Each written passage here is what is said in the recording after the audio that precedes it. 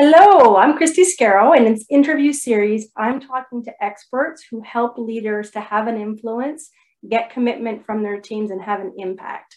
And today, I'm happy to welcome Jo Rawbone, and she is the founder of Flourishing Introverts.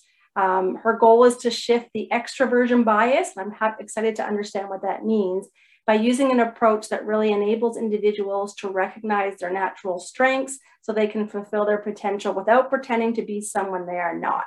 And she does this with group coaching and one-on-one with clients. And with her clear purpose, unshakable passion, she works with international clients and companies to help them level the playing field. And what I love is this is diversity and inclusion and equity in action. So Jo, thank you very much for being here today. Welcome. Thank you. It's a real pleasure to be here with you.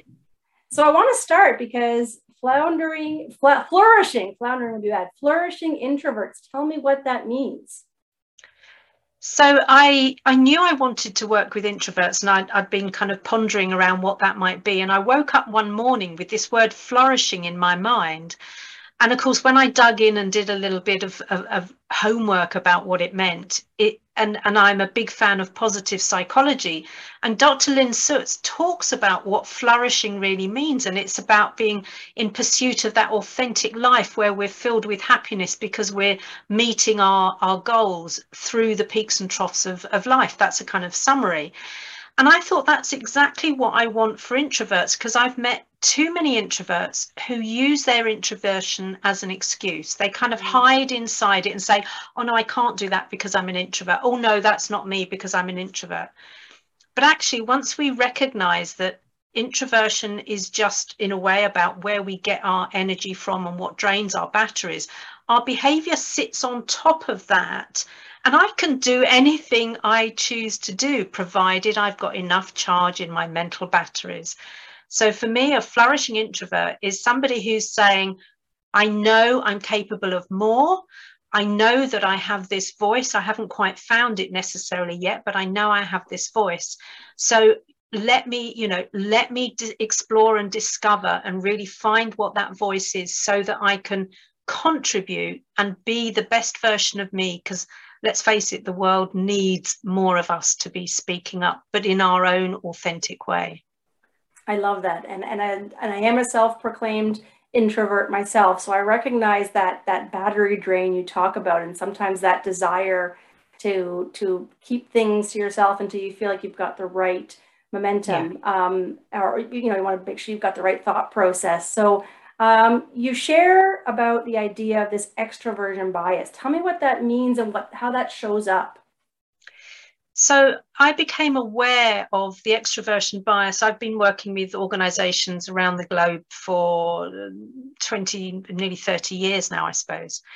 And I noticed that it was always the same, that the quiet ones, wherever I worked in the world, were the ones who were overlooked, and often the assumption was made that they lacked ambition because they weren't pushing themselves forward all the time.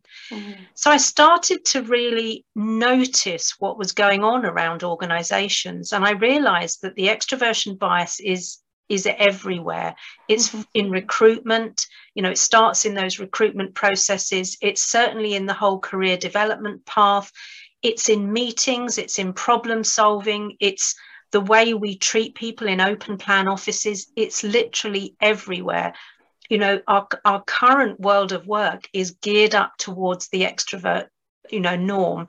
And who said that's the right norm? So it's everywhere we look in business. And sadly, it starts in education and even in families before education. So, we worry about the child who is quiet during their break times and is maybe wanting to read rather than running around and playing with people. And what teachers and educators often don't realize is that the youngsters are trying to kind of charge their battery, ready for the next class. They don't need to run around and let off steam. They need to actually just recharge and be quiet. So it starts in education. So that's interesting. And if that's the case, so if I'm an introvert, you're an introvert, how do we navigate that? How do we overcome that if that bias exists everywhere? I think for me, the first thing is that we need to own our introversion. So I'm not a huge fan of labels unless it's about useful categorization. And I think, you know, I don't allow my introversion to define me. So I don't match the stereotypes that people, you know, put out there about introverts. And if you Google introvert or introversion, you'll come up with things like loner, egoist, and, you know, some real disparaging terms.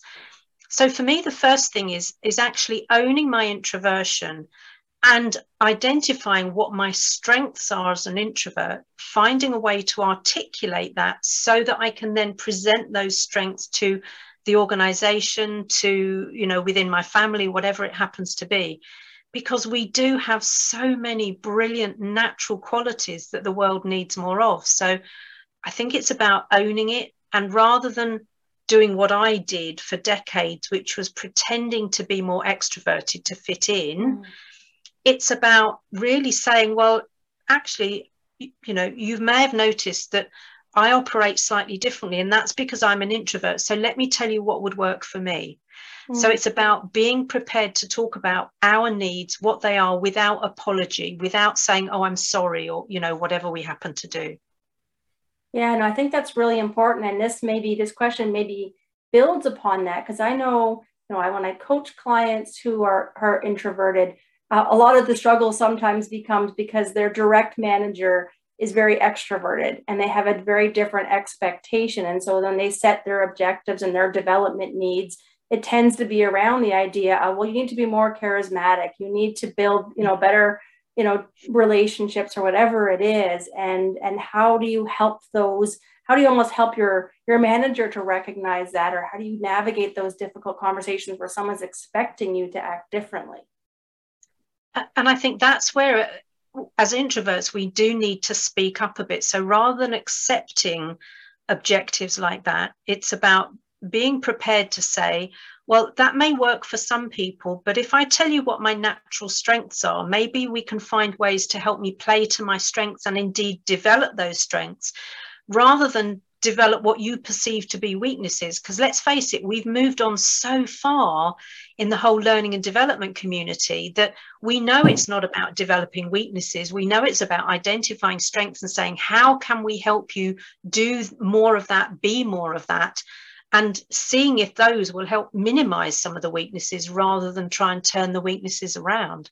So again, it's about introverts being prepared to find their voice. And I've just finished running a program called Introvert Emerging, and a part of it was absolutely about helping introverts find their voice, and both in the written form, but also in the spoken form, because both of those are really important. So I'd love to hear a couple of tips then about when you're starting to feel nervous about sharing your voice, when you're guiding leaders and they're introverted to what kind of, you know, beyond kind of recognizing it, do you have any other tips that, okay, make sure you're thinking about this when you have the conversation, or articulate it in this way? What are your thoughts about the best way for them to have that voice? Yeah, one of the tips that I'm always keen to share, and it doesn't quite answer your question, but I'll come on to that in a moment. One of the tips is about using what I refer to as placeholders, because I noticed that often people, so introverts like me, tend to have a think, say, think communication process. We're asked a question, we genuinely want to give it a really good bit of thinking and reflection time before we answer. So we're not the spontaneous answerers that often the extroverts are. And what I noticed is that then the conversation would move on and I'd lose my place to actually say anything. So I've noticed that actually if I use a placeholder, something like, gosh, that's a really interesting question, and I've never been asked that question before, or I've never considered that. So whilst I'm thinking about that question, so all the while I'm talking, my brain is frantically working out what my answer is. So that's one way of using a placeholder. And another way is, that's such an important question, I'd like to give that a little bit of consideration, so please come back to me after you've checked in with everybody else, or it might be that I'll come back to you this afternoon with that answer. So I think it's about us using those placeholders correctly, rather than people thinking because I didn't speak immediately, I don't have a point of view, or I'm lacking confidence in sharing that, which is what people often think as well. So that's one tip I would share. And then to answer your question better, I think it's about being prepared to say, well, the way I'm wired is slightly different. So, we're not weird as introverts, we're wired differently. It is a neurodiversity. There are functional neuroimaging studies that show that the brains of introverts and extroverts light up differently when stimulated in the same way. So when introverts can actually say, well, let me share with you a little bit about how I'm wired differently.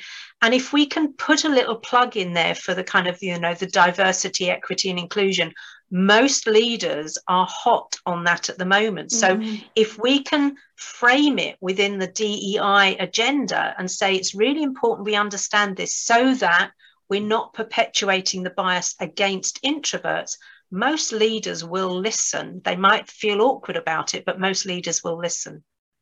No, I love that concept. I think it is really important because you're right. A diversity of thought and the way we process is something that we kind of understand, but maybe don't put enough thought towards. And that placeholder concept's a really good one because it allows introverts, is what I'm getting from it, is it allows that pause, right? So it's kind of giving you the option to say, I don't, because if you don't know what you want to say, it's a bit, you don't want to put yourself in a spot where you have to say it anyway.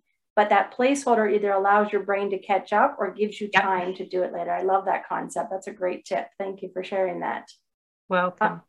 So one other thing that just jumps out at me is, what would you say to the extroverts out there to help them be more aware, I think, of these situations or being part of DE&I obviously is a good one.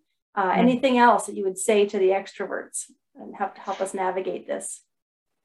I think if we've got extroverted leaders and managers, and, there are plenty of really successful introverted leaders and managers, but the ones we tend to, and unfortunately, there's still so much bias around and so many myths about what successful leadership means, that it's driving from the front somehow rather than actually being a leader from within.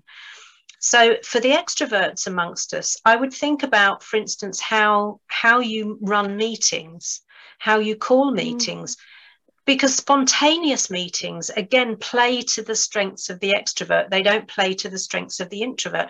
We're the ones who are much more likely to do our prep and do whatever reading and think through what our real position is on something before we go into a meeting. So spontaneous meetings that are then poorly chaired really don't bring out the best of an introvert.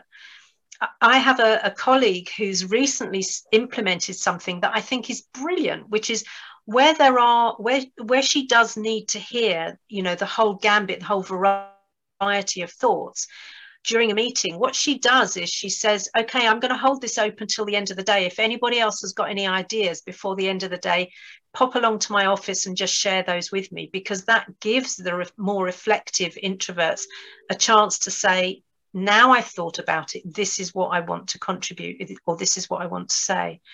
So I think meetings is something that quite quickly we could change how we genuinely are inclusive of the introverts just by the way we structure and the way we chair meetings. So that's one thing.